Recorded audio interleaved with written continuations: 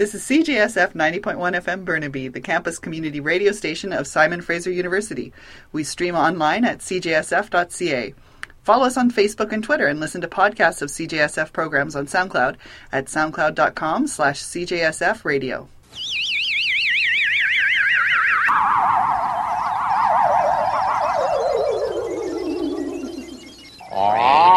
Radio.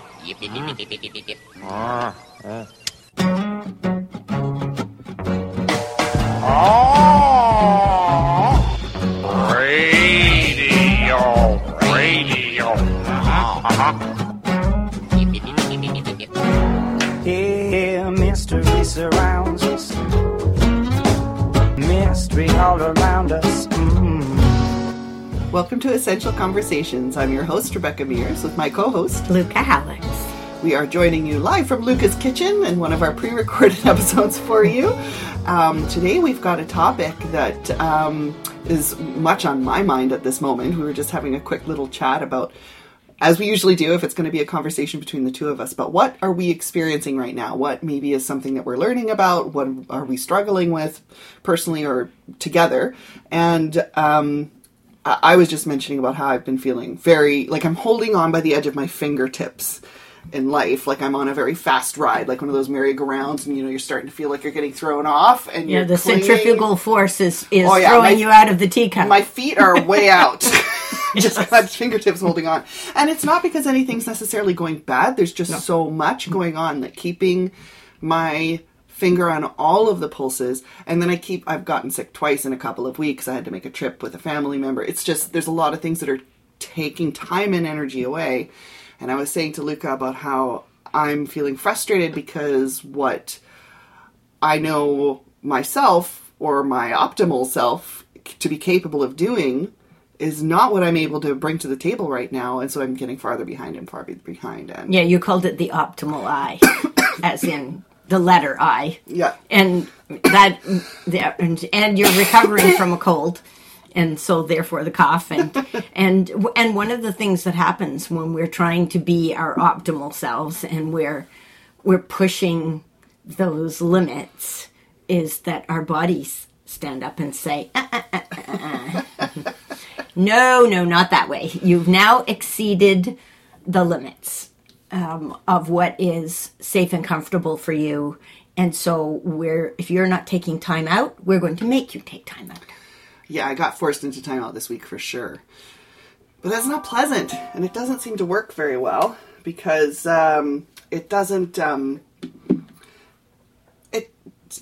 We did a show on rest not that long ago. Yes. And when you're forced into recuperation, it's not really the same as proactive rest. No. So it's one of those things where it's not as good as if I could have caught it earlier. Instead of playing catch up even in recuperation.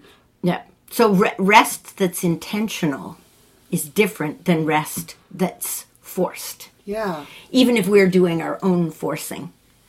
So, and I think when I talk to people who've learned a lot from their own lives about what happened when they didn't take enough rest, when they drove themselves, what they all say is what I should have done is feed myself better and give myself more rest, more sleep.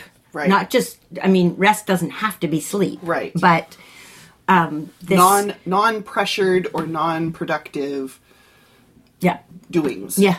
So I've been trying to put more of that intentional rest into my life.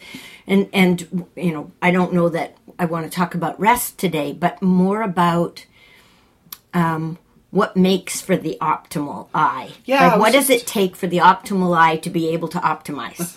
Right? So why don't we start, Luca, what does optimal I look like for you? Like, what do you consider to be your best functioning self that you kind of hold up as this is how I should be most There's of the time? sneaky one.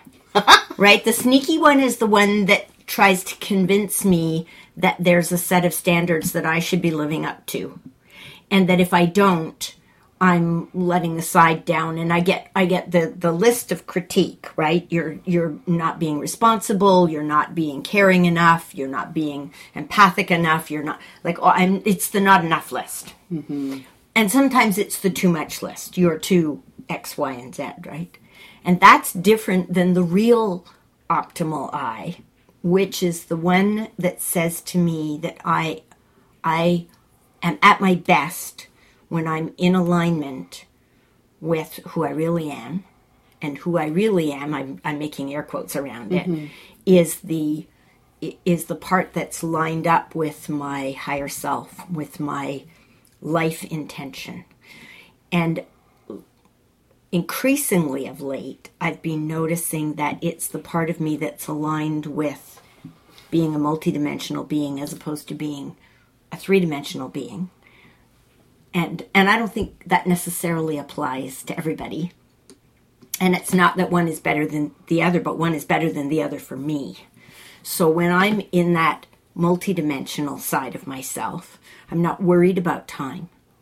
I know that time and space are not what we think they are, which is what I say all the time.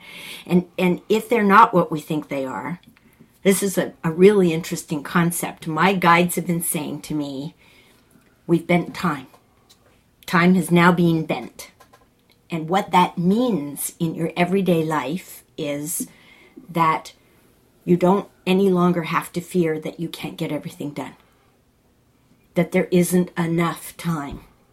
So if we were to look at that in terms of you running an Airbnb and that you've got to get all these beds changed in a certain amount of time before you go and pick somebody up, or you make a call or get something done at the bank or whatever it is, if we know that time can be expanded and contracted, then all we have to do is set our intention that there is enough time to gracefully do all of this, and there will be enough time to gracefully do it all. Mm-hmm. And we don't even need to know necessarily how it's going to happen.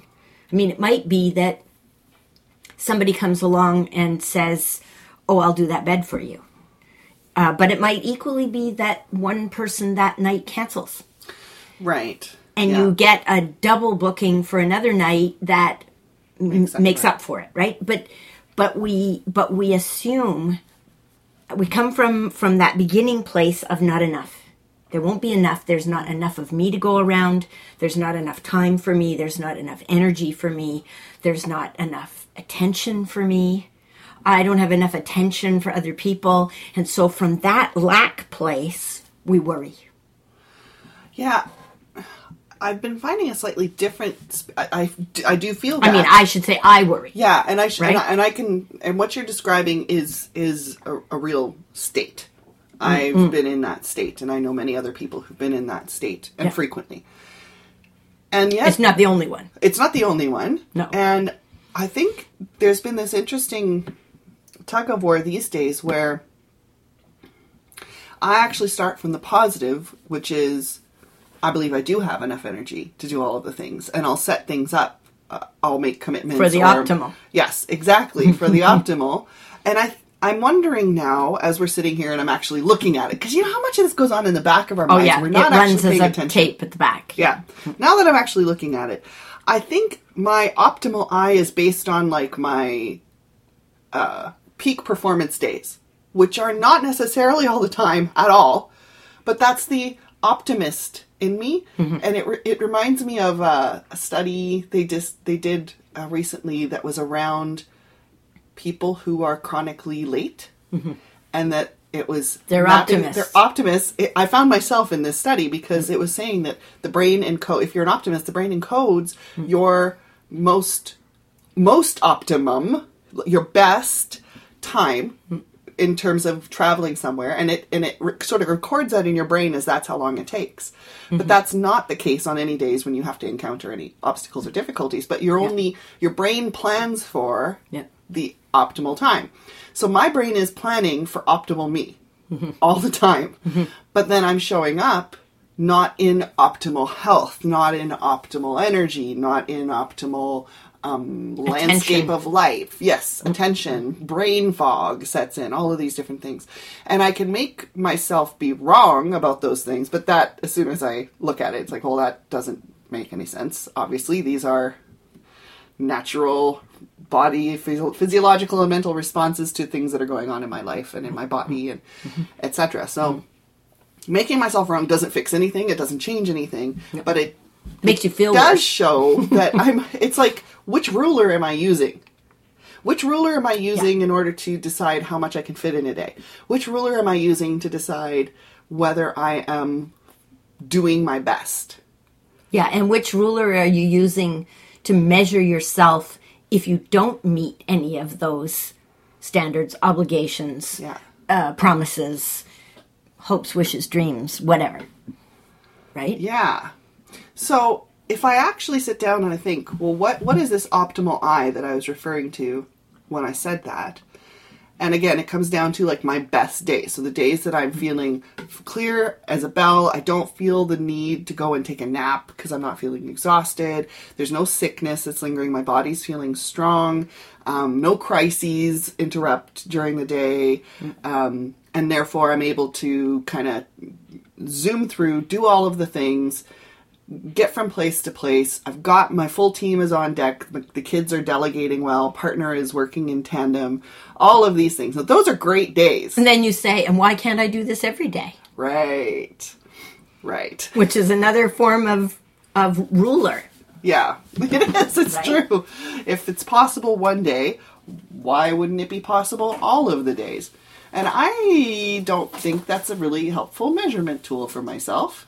I'm setting myself up for difficulties. So then then I ask myself, well, what do I want to be my optimal I? Yeah. What actually, I mean, is that really what I consider me being in my optimum? And no. So here's where I'm playing. And that is, how am I making the decisions in my life about what's right in any given moment so that I can adjust? So if that's a form of feedback to myself, and the term feedback came from the Rocket program in the, I think it was 40s and 50s, and it was talking about the signal that's fed back from a rocket that we shoot up into space to tell us what the trajectory is and therefore where it's heading. And that according to that feedback, we can adjust the trajectory of the rocket, right? So if we do the same thing with ourselves and we're pointed towards optimal I, then I'm giving myself feedback, right, about whether I'm about whether, yeah, we're doing song selection here in the background, as you can hear. I'm giving myself feedback and therefore adjusting my course. Yeah. So if I so then I have to say, well, what am I using as my feedback mechanism? Right. So if my feedback mechanism is, am I accomplishing everything on my list, then I'm not going to feel very good. No. If my feedback mechanism is, do I feel gracefully aligned? Mm-hmm. Am I in the flow? Do I feel the most me? Or am I resisting what I have to do? Then I'm correcting in a whole different way. Right. I'm correcting back into who am I? How do I want to feel? As opposed to, am I getting everything done? And there's nothing wrong. I mean, we all live in a world where we have to get things done, mm-hmm. right? But we need to get things done with it, because I'm coming back to the time thing again, because I've got this flashing light over my head that keeps saying to me, time is a critical factor here. Yeah. If I have to get that list of things done, or those obligations met, or those promises fulfilled within a particular time frame, as soon as I bend time, then I've got more grace. I've got more leeway. I've got time to assess whether I'm in alignment with who I am and who I really want to be. Mm-hmm. And then I can shift and this is for me, I can shift how I'm looking at it. What's the frame I've got on this picture? So one of the things I'm looking at the moment is that my mother went through a fire in the building in which she was living. Mm-hmm. She's been living at my brother's place for 4.5 months now, and has not been able to find a place to live that's optimal for her. Mm.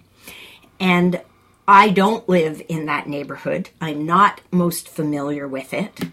And I don't want to take over what is her life, whatever it is she's doing. I don't want to disempower her by stepping in and taking over something. Mm-hmm.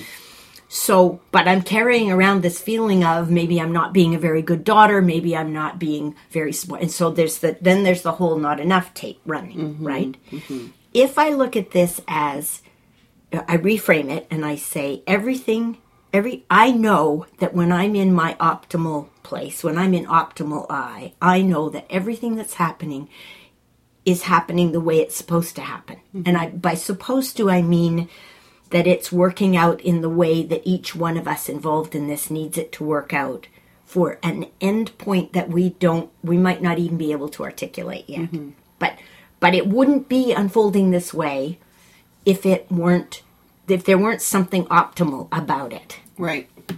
So if I look at it that way, then I can realign myself and say, okay, if that's the end I'm working towards, mm-hmm, then what do I need to remember in order to realign myself so that I'm not judging myself against this list of standards where I'm determining that I'm not measuring up. Mm-hmm.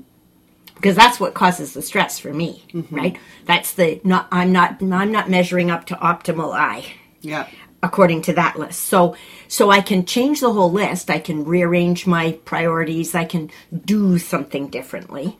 But I know from 60 years on the planet that doesn't work well for me. I mean, it alters things by a degree or two, but not enough. Mm-hmm. But if I reorient into, well, who am I? And what do I know? Because you always laugh about this and say, what do you know, right? Mm-hmm. What I know is that everything's unfolding the way it's supposed to. Right. So if that's the case and I shift back into that, I re-empower myself. I feel like just by talking about this, I want to challenge myself, mm-hmm, and like the back talk in the back of my brain. Mm-hmm. Because the fact that this phrase, optimal I, even popped out of my mouth, as soon as I look at it, that's, mm-hmm, not my optimal self. There's not mm-hmm, really any part of me that considers super high productive power Rebecca, mm-hmm, to be my optimal I. No, that's just super powerful, productive Rebecca. And yes, yeah, I do achieve that on, I want to call it, I achieve that on off days. Yeah. I want to say that. That actually kind of realigns the perspective a little bit. Yeah. That's a rarity, and it's not actually something I'm shooting for all the time. That's just like a, wow, look at that. That was a time-bent day. Oh, yeah. That was a day when time was bent. So if we assume we can have time bent every day... but at the same time, I still want to keep that phrase optimal I, and I want to, mm-hmm, make a new list. Yes. I want to make a new list as to what it means redefine to me. It, right? And my optimal I chooses to look at the big picture. Chooses, mm-hmm, to have grace for myself. Yes. Chooses... And real rest. Chooses real rest. Chooses the nap. Mm-hmm. Rather than just pushing through, soldiering through at the cost of something deeper in my body. Naps are not lost time. Naps are an opportunity to realign. I remember years ago, because I've napped reset button for forever. Like, since we've known each other, I'm a napper. And I can remember once early in our friendship, we'd had a conversation, and you did a little bit of reading on the spot, and we both realized that my naps were me connecting in with the mothership. Yeah. It's basically taking all the psychological processing that has been going on, or the input, taking it up to the bigger unit, you could say. Yeah. Giving it time the optimal perspective. Yes, to get that optimal perspective and to let things process. These days, I've been doing a lot of yoga nidra during the nap time. And I do it graciously. I don't do it religiously where I'm requiring myself to wake up again at the end of the You give yourself the yoga option nidra. of it and taking what you need and actually making it work for you. allowing it to go into some kind of a sleep if that's what my body needs. But frequently my body, it really enjoys just the physical suspension combined with the purposeful mental releasing and meta level perspectiving.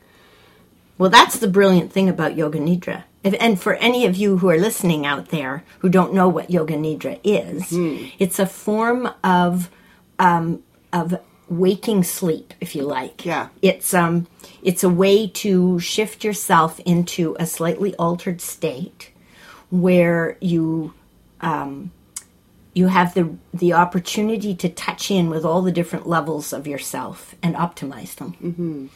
And so it sometimes feels like sleep, although as soon as you get to the end of the session, you're likely to wake up, right? Because quote unquote wake up, because you're not in the same kind of sleep that you're in when you go to sleep and snore and wake up the next morning. It's a different kind of almost nap-like sleep. For me, it can be quite nap-like. I go into the nap entirely different because of the guidance of yoga and nidra. setting an intention before you go in, right? Yeah. But there is a powerful rejuvenation that happens. Yes. And it's been a really helpful tool to add into my and a relaxing of the toolkit. parasympathetic nervous system, Yes. right? Which gives us true rest. Yeah. And I mean, depending on how wound up you are before you go in, it can be better or worse. But it's usually a guided physical relaxation coupled with a guided mental letting emotional, go, spiritual, right? Yeah. So, I mean, just to contrast that with the other day when I desperately needed some sleep, and I got the sleep I needed. I remember waking up from it still completely tensed, and I wrote my partner saying, I clung to that sleep like a barnacle to a ship. I was so going to get that sleep.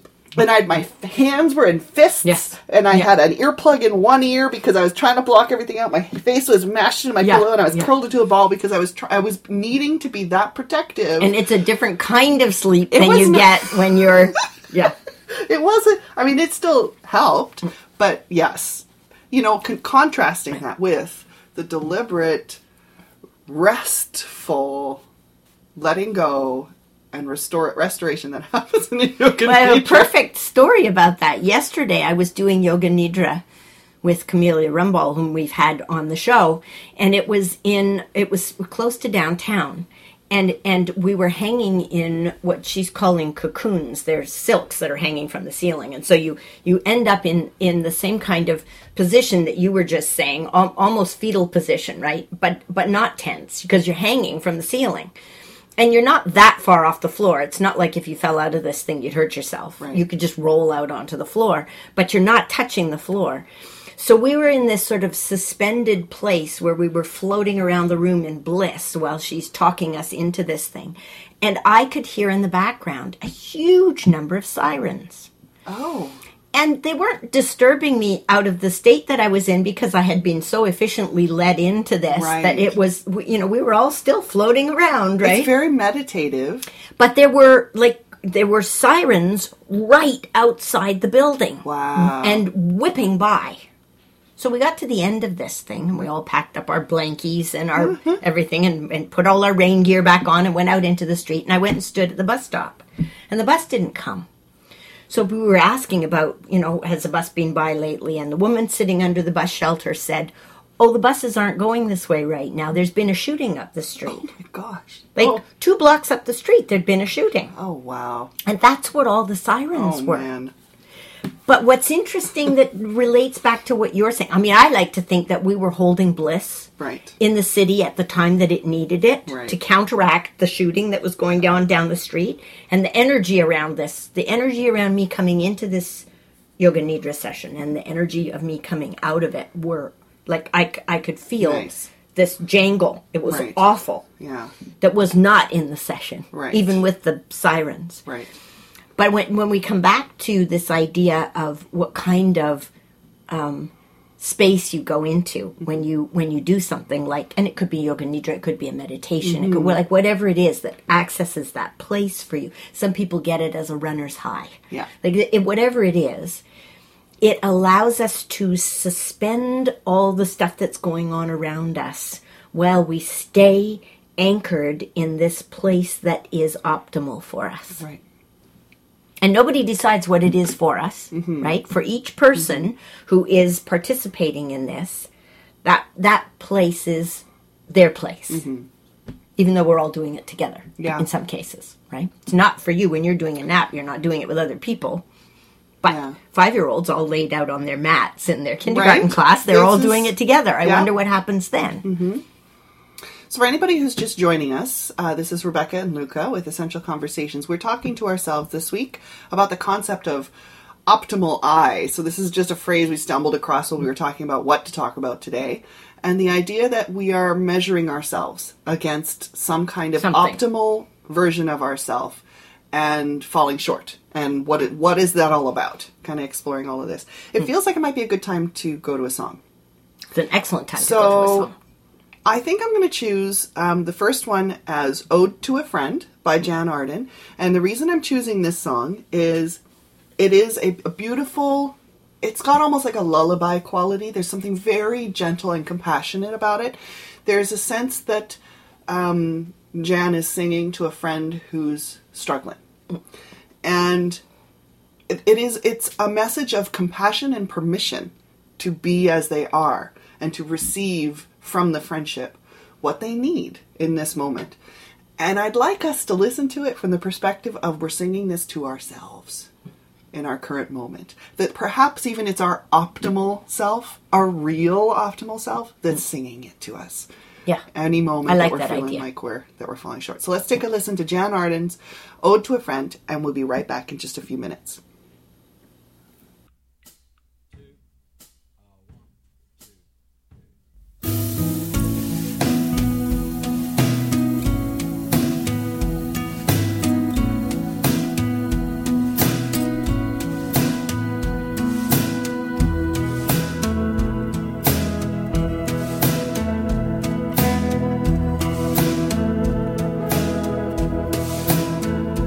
I don't mind if you stay longer. You have not been any trouble.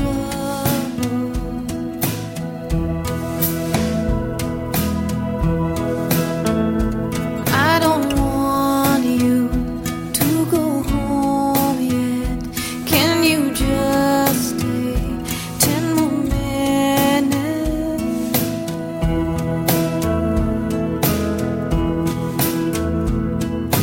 You are my best friend.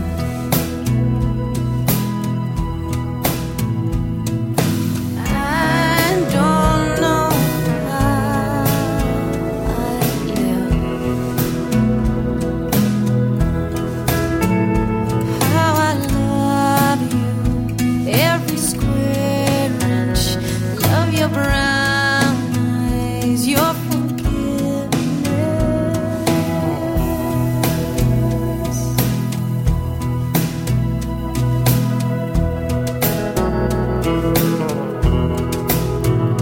Don't go home now, it's past midnight. You can sleep here, we'll have breakfast. Yes, you are my greatest gift.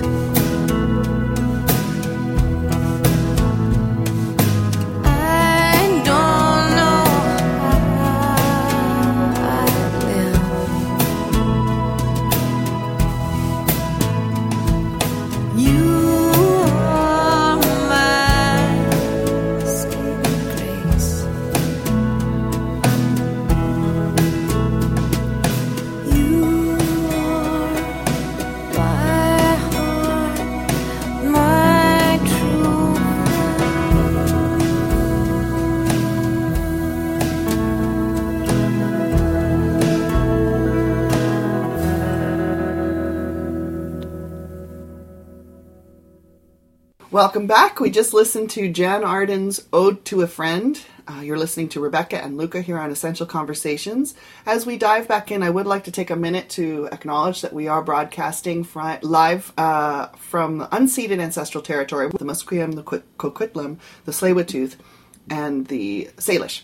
What that means to me, in taking a moment to acknowledge that we are broadcasting on unceded ancestral territory, is that I am a settler here. I'm orienting myself on my, you could call it visitor status, and that the people of the land who have been here and who have been the stewards of the land far longer than we even have a concept of what it means to belong to the land for, they've got a connection with the land. They know what to do with it. Their wisdom of this land far supersedes anything that I'm bringing to the table. And it's my position to step back and to listen. Today we're talking about Optimal I. And Jan Arden's song was meant to be a little soothing for the spirit song to a song of compassion to ourselves when we're perhaps not living up to whatever it is that we think we should be living up to in any moment. But we're really coming out to a place in this conversation of, well, what does our optimal I look like? And, you know, there's an exercise that we learned when we were doing coach training, Luca. The one with the gold rope. Do you remember that? Future self-visualization? Oh, yeah. So it's one I use with my clients fairly frequently, at least once during sessions with them. Not every session, but, you know, during the length of time working with them, where we put them into some relaxation. I walk them through imagining that they're looking at themselves from outside their body, so sort of stepping outside of themselves and then going up into the atmosphere and coming down at some time in the future that they choose, 5 years, 10 years, and they suddenly encounter a future version of themselves. And it becomes this usually an incredibly positive and powerful interaction with a future self that is on the other side of whatever hurdles and challenges and pitfalls and things that they're experiencing right now. And I kind of feel like that's what we're trying to do with this conversation, is hook into that part of ourselves that is the wiser part. The wiser part, the deeper part, the part that knows, the part that trusts, the part that can see farther than we can see in this moment. That's and my the part that optimal has I. compassion for who we are and what we're trying to do right here in the moment. And you know, and there's a side to compassion that's about boundaries. Because one of the things that optimal I, real optimal I, does for myself is to say no. Even to my and own know and self. mean it and hold it. Yeah. Sometimes it's to costs, to, you know, requests for access to me, my energy, my time, whatever. Sometimes it's even just choices that I make that are not the best ones for myself in a moment. Things that I will eat, things that I will do that end up not restoring my energy or taking it in other ways, but that feel easy in the moment. Or that were a compromise, right? That you hoped would bridge the gap. Yeah. Right? Yeah, so that makes me think of Brené Brown did a lot of work around both boundaries and compassion and how they intersect with each other, right?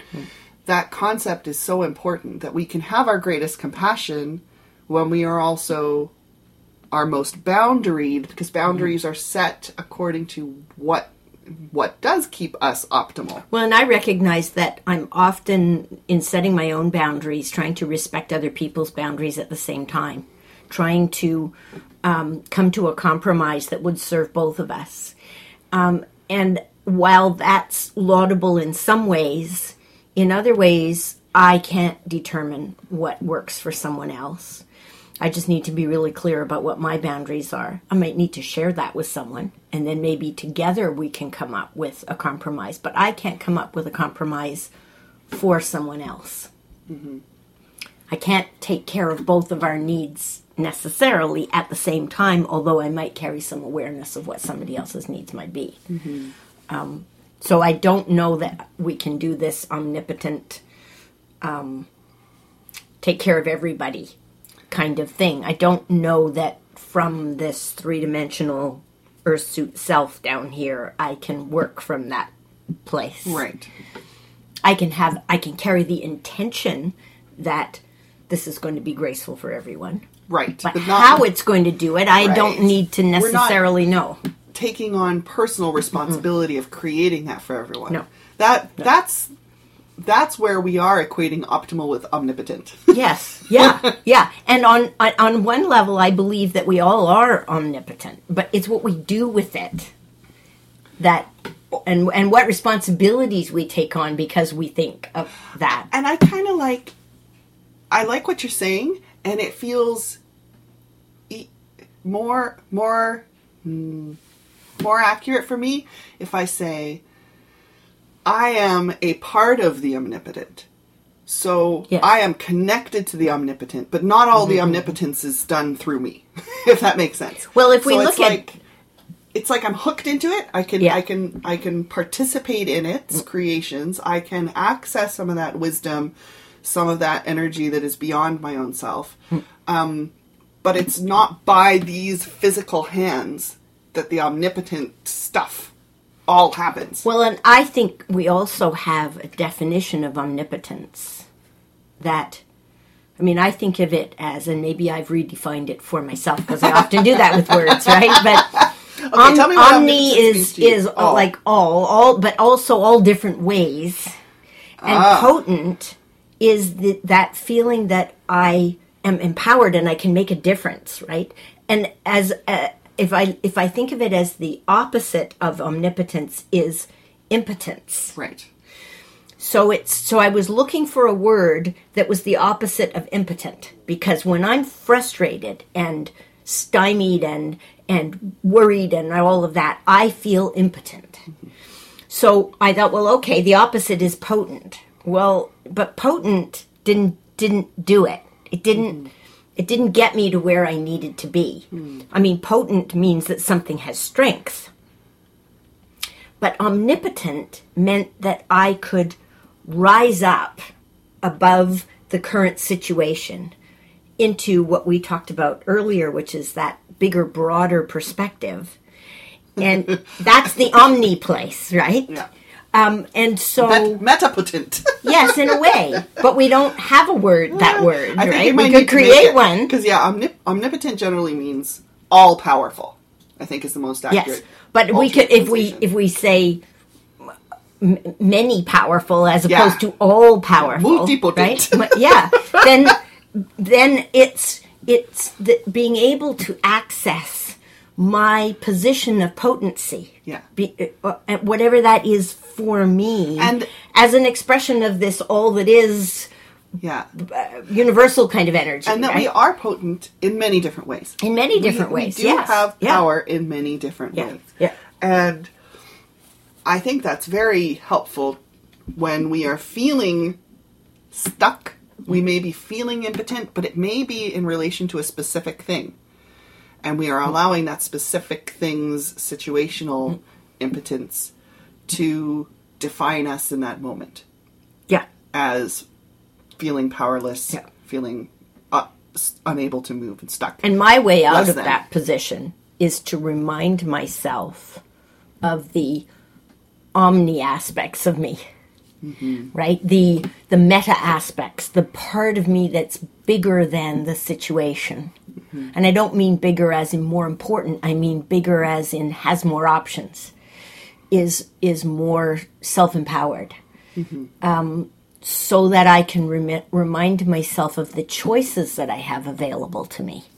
Because one of the things that happens when I'm feeling impotent is I don't feel like I have any choices at all. Like, it's all wrong. It's not working. I keep thinking about how I've got this list of things up on my board in my kitchen.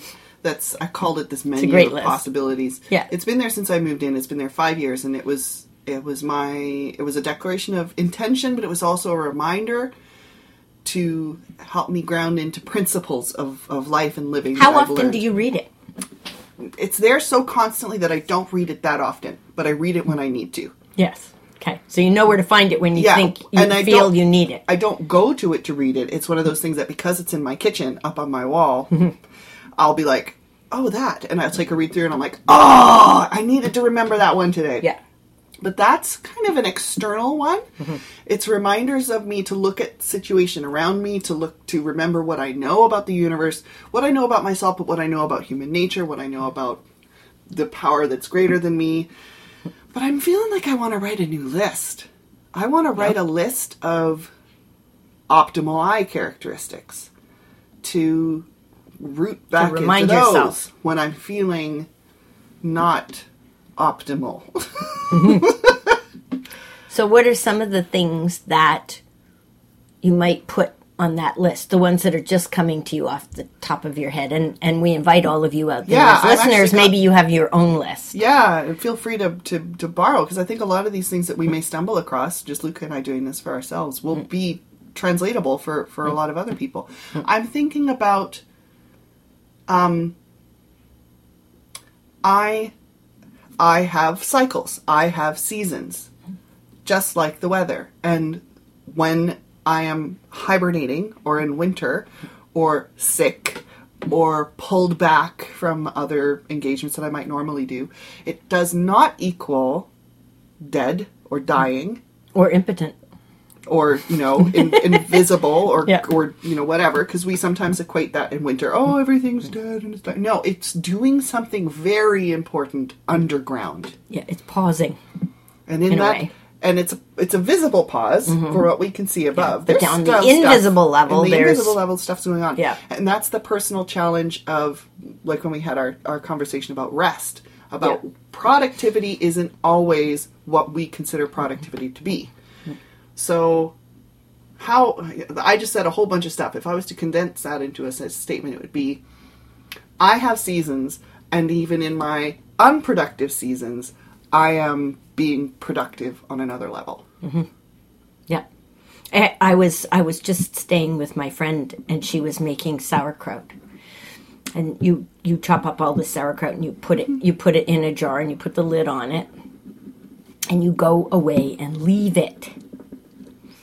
And you Yeah. don't want to be checking it too often. You need to leave it to do its thing, and that looks like not doing anything. But the sauerkraut is making itself from cabbage. Right. It's an enzyme process, right? It's biological, but it needs a pause in which to accomplish that. Right.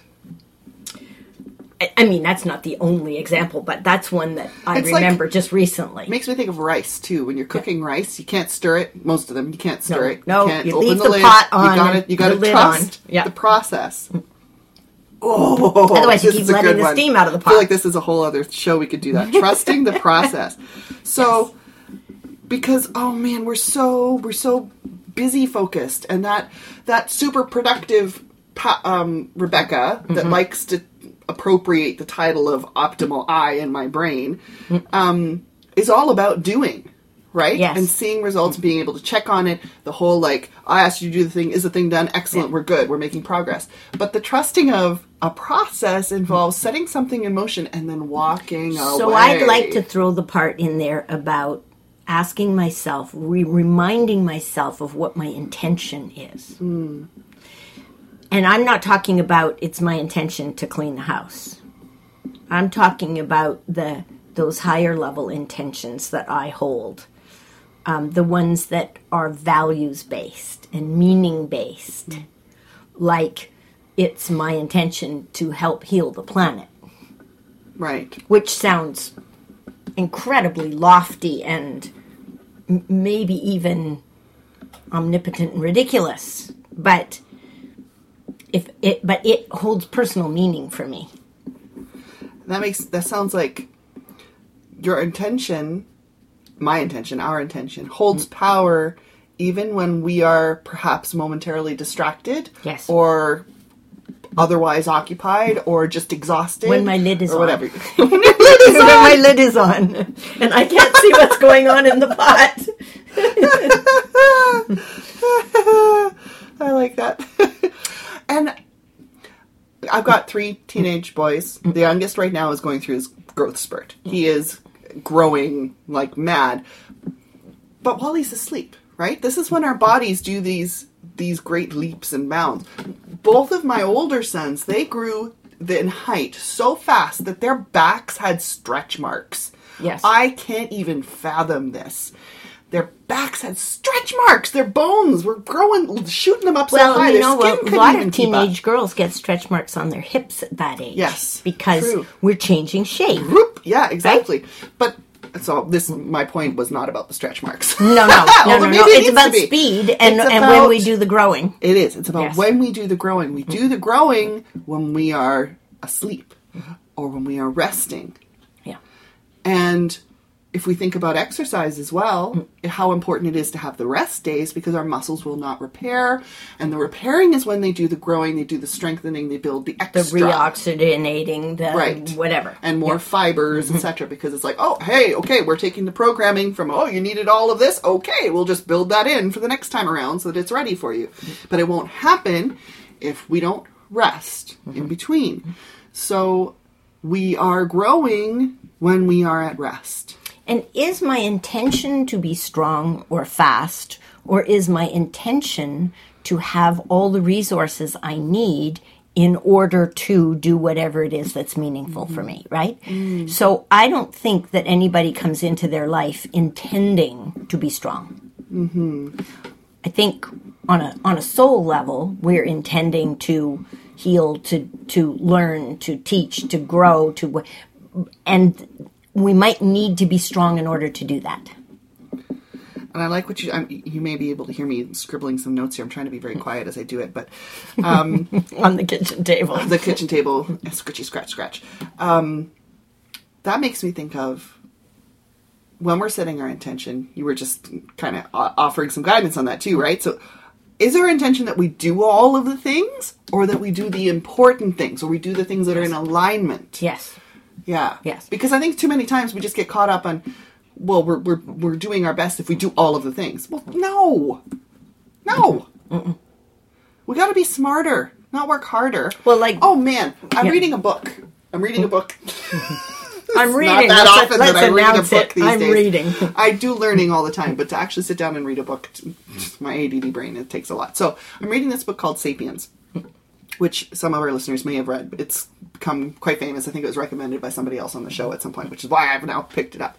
And one of the things that it's really, really clearly expressing is how we have basically messed ourselves over, the human race, by walking away from this lifestyle that worked for so many millennia for us. So many millennia. We used to just have to go out, collect our food, and then we'd have hours in the day Yep. to just relate and Yes. play and Yes. rest, because it really didn't take that much when you're not trying to maintain a house or make things or work for someone else. You know, when we started farming, when we started creating houses and dividing our communities and having labor and then hierarchies within society, we really, Specialization. pardon my language, we really effed ourselves over.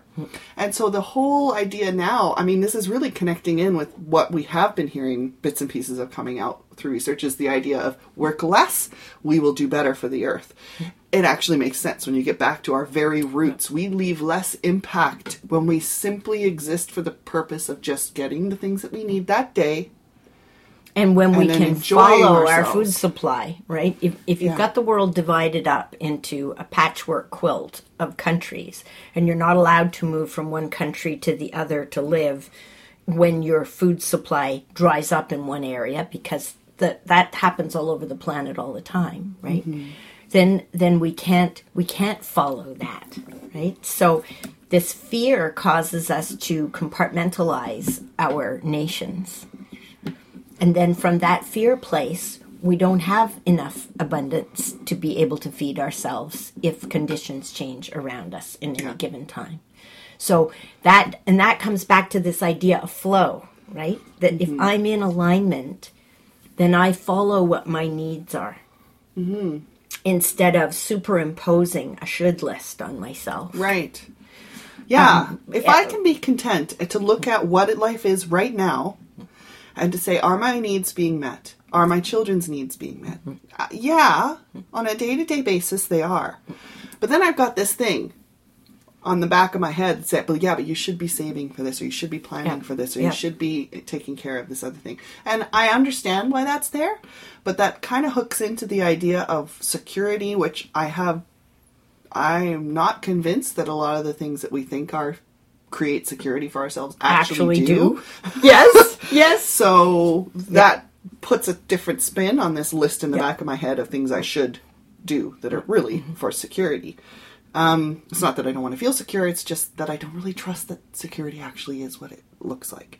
Or that we're ever really secure Yeah. about anything, right? We think we are. We're zooming with our time here. I think it's good for us to play our second song here, and I think it hooks in nicely since we've just been spending time making our personal checklist of Yes. what we actually want our optimal I to stand for or to look like.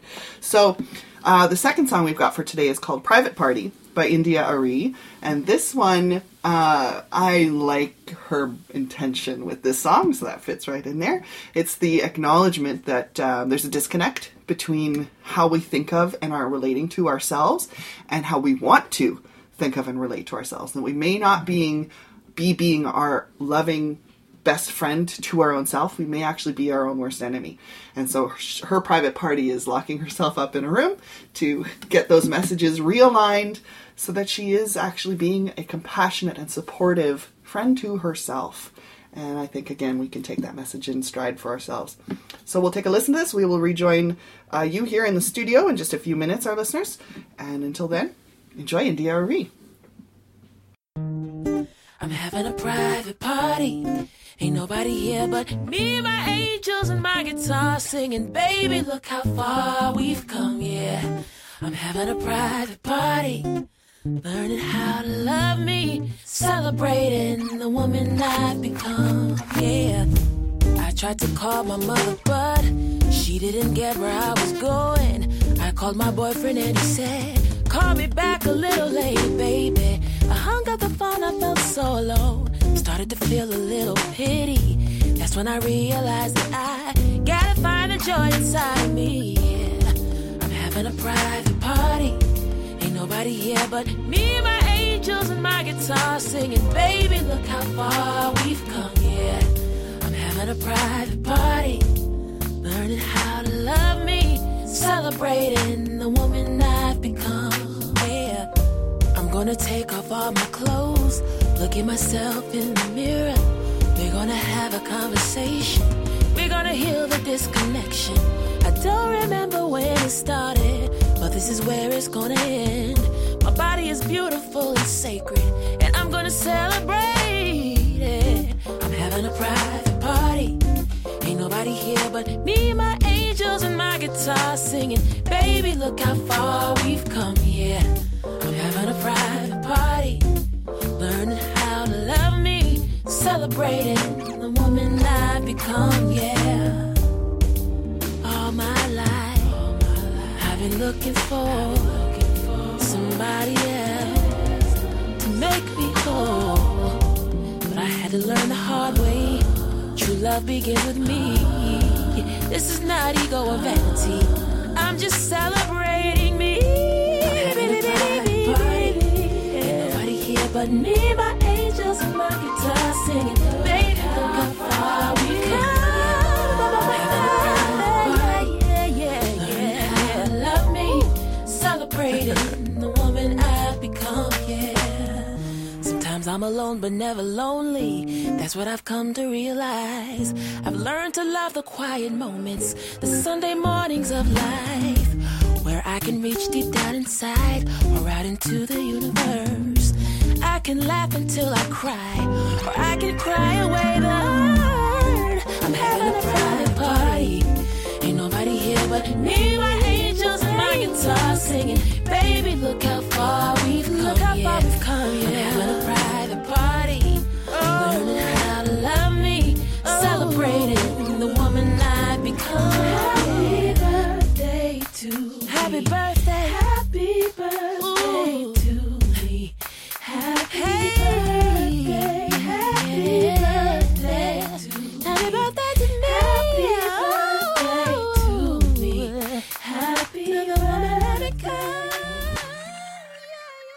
Welcome back. You're listening to Essential Conversations with Luca and Rebecca. We just listened to Private Party by India Arie. I like that song. It's got that upbeatness that helps me feel courageous and empowered and more in tune with my optimal I. My optimal I is kind of badass. It's not actually this taskmaster that I tend to think of when I've got this super productive Rebecca image that I'm trying to live up to.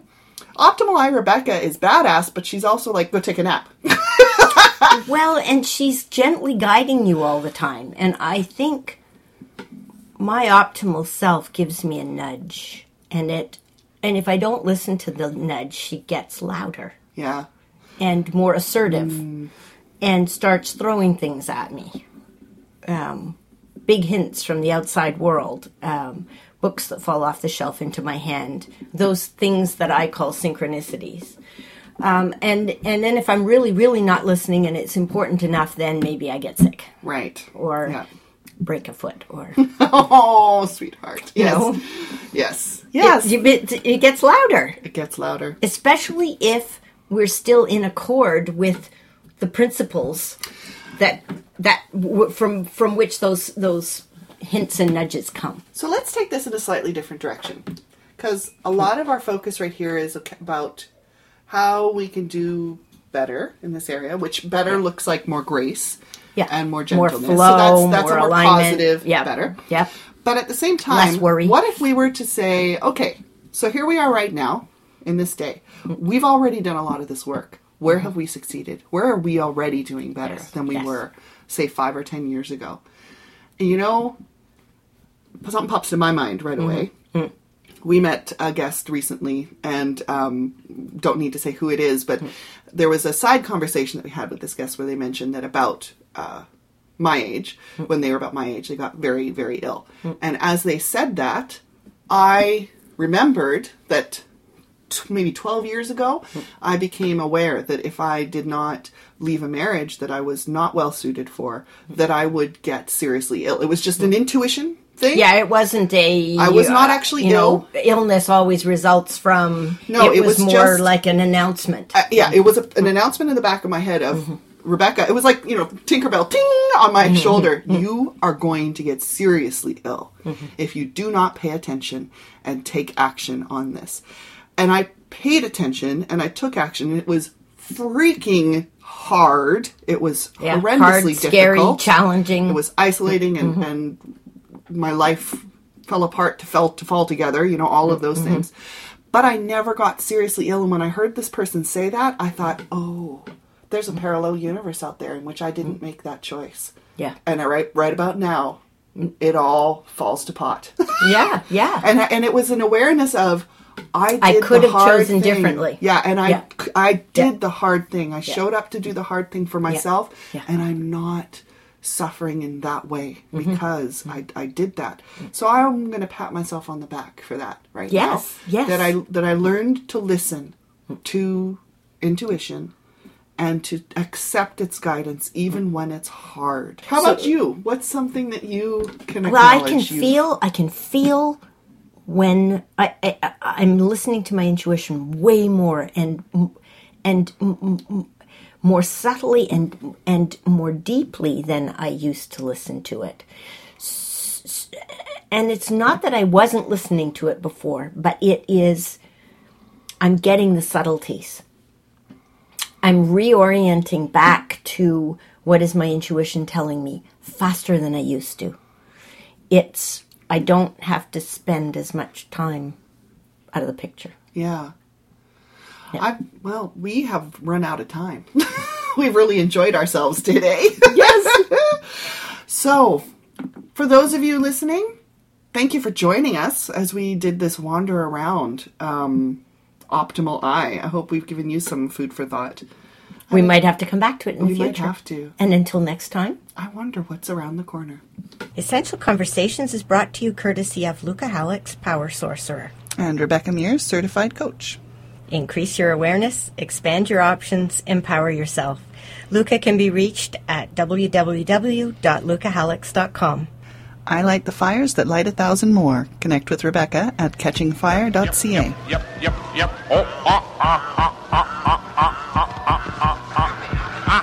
Happy, happy, happy, happy, happy, happy, happy, happy. Boing, boing, boing, boing, boing, boing, boing, boing. Keep